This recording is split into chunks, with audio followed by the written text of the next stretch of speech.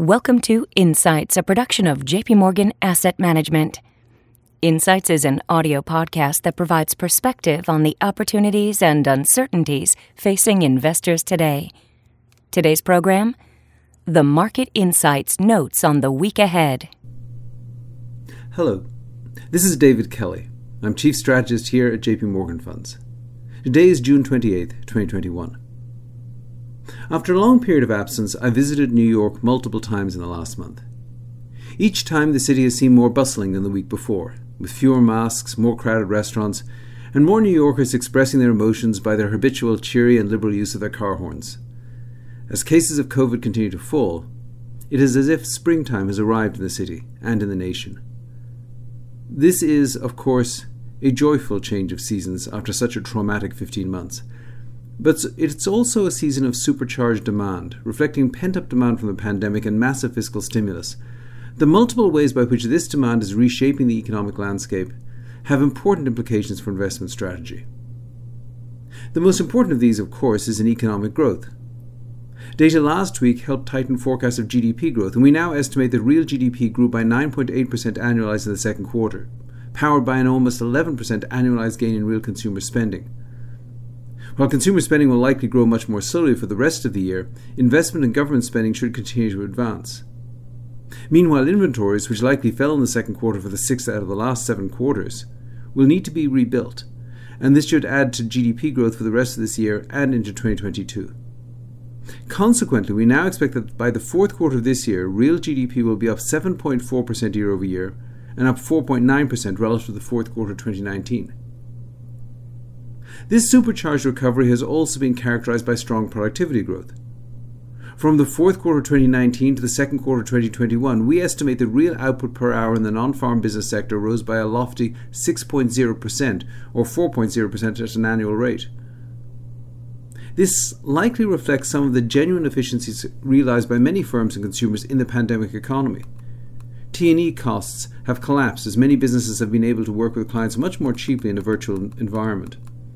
Meanwhile, a surge in online consumer purchases has occurred in an environment of diminished retail employment, further enhancing measured productivity.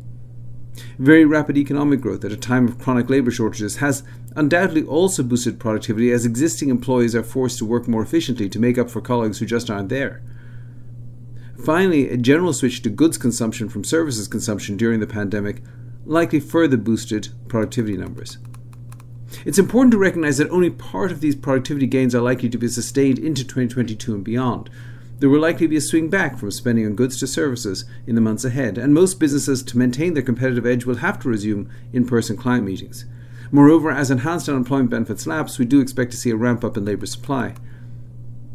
This will likely not yet be evident in this Friday's jobs report, since the employment surveys for June reference the week of June 6th through June 12th, and all 50 states maintained enhanced unemployment benefits through that week. Even with this, however, lower than normal teacher layoffs and a very strong demand for workers may have produced more than 600,000 net new jobs in June and cut the unemployment rate to 5.5% from its current 5.8%. The survey week for July is the week of July 11th through the 17th, and 25 states, accounting for over 40% of US workers, will have ended enhanced unemployment benefits by that time, potentially contributing to a labour supply surge which will likely continue into the fall. We continue to agree with Federal Reserve projections that the unemployment rate will average just 4.5% in the fourth quarter. Meantime, of course, the juxtaposition of very strong labour demand and limited labour supply is boosting wages. Analysts will be looking at wage data in Friday's June jobs report, and a 0.3% gain in the average hourly earnings for production workers would imply a 4.6% annualized gain in wages over the past 2 years, the fastest 2-year wage gain seen since October of 1983. For businesses, rising wages will of course erode margins over time. However, for now, a combination of booming demand and surging productivity continues to bolster profits. Entering the second quarter earnings seasons, analysts now expect a 65% year-over-year gain in operating earnings. This on its own is very impressive. And if earnings match the expectations of analysts for the rest of the year, S&P 500 operating earnings would come in at $187.30 for 2021, up 19% from the previous record high of $157.12 posted in 2019. However, in recent months, far more companies than usual have been issuing positive guidance in earnings, while analysts have been marking up their own expectations on earnings results. Statistical analysis suggests that this should mean a larger than normal number of positive earnings surprises in the next few weeks. For financial markets, this is mostly very positive news. However, supercharged demand is also boosting inflation, with May PCE deflators showing a year-over-year increase of 3.9% overall and 3.4% excluding food and energy. Some of this higher inflation may prove sticky, at least into 2022. One reason for this is a persistent fiscal stimulus. Last week's agreement between the White House and a bipartisan group of senators on a relatively narrow infrastructure bill could well unlock 50 Senate votes to pass a more expansive reconciliation bill over the next few months, adding a booster shot of stimulus to an economy still absorbing the effects of the COVID relief bills.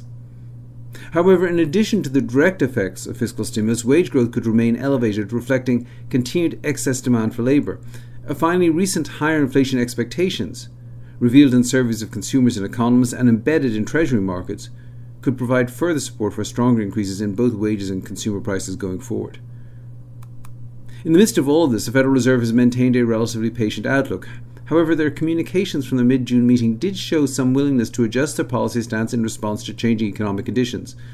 These conditions are continuing to warm up over the summer and suggest that adjustments in both Fed policy and investor attitudes could well push long-term interest rates significantly higher by the end of the year. For this reason, investors should still consider underweighting fixed income and US growth equities and overweighting equities in the more cyclical US value, European and Japanese equity markets.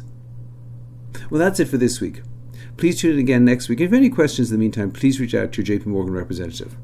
This content has been produced for information purposes only, and as such, the views contained herein are not to be taken as advice or recommendation to buy or sell any investment or interest thereto. Reliance upon information in this material is at the sole discretion of the recipient. The material was prepared without regard to specific objectives, financial situation, or needs of any particular receiver. Any research in this asset has been obtained and may have been acted upon by JP Morgan Asset Management for its own purpose. The results of such research are being made available as additional information and do not necessarily reflect the views of JP Morgan Asset Management. Any forecasts, figures, opinions, statements of financial market trends, or investment techniques and strategies expressed are those of JP Morgan Asset Management unless otherwise stated as of the date of production. They are considered to be reliable at that time, but no warranty as to the accuracy and reliability or completeness in respect of any error or omission is accepted. They may be subject to change without reference or notification to you. JP Morgan Asset Management is the brand for the asset management business of JP Morgan Chase & Company and its affiliates worldwide. JP Morgan Distribution Services Incorporated. Copyright 2018, JP Morgan Chase & Company.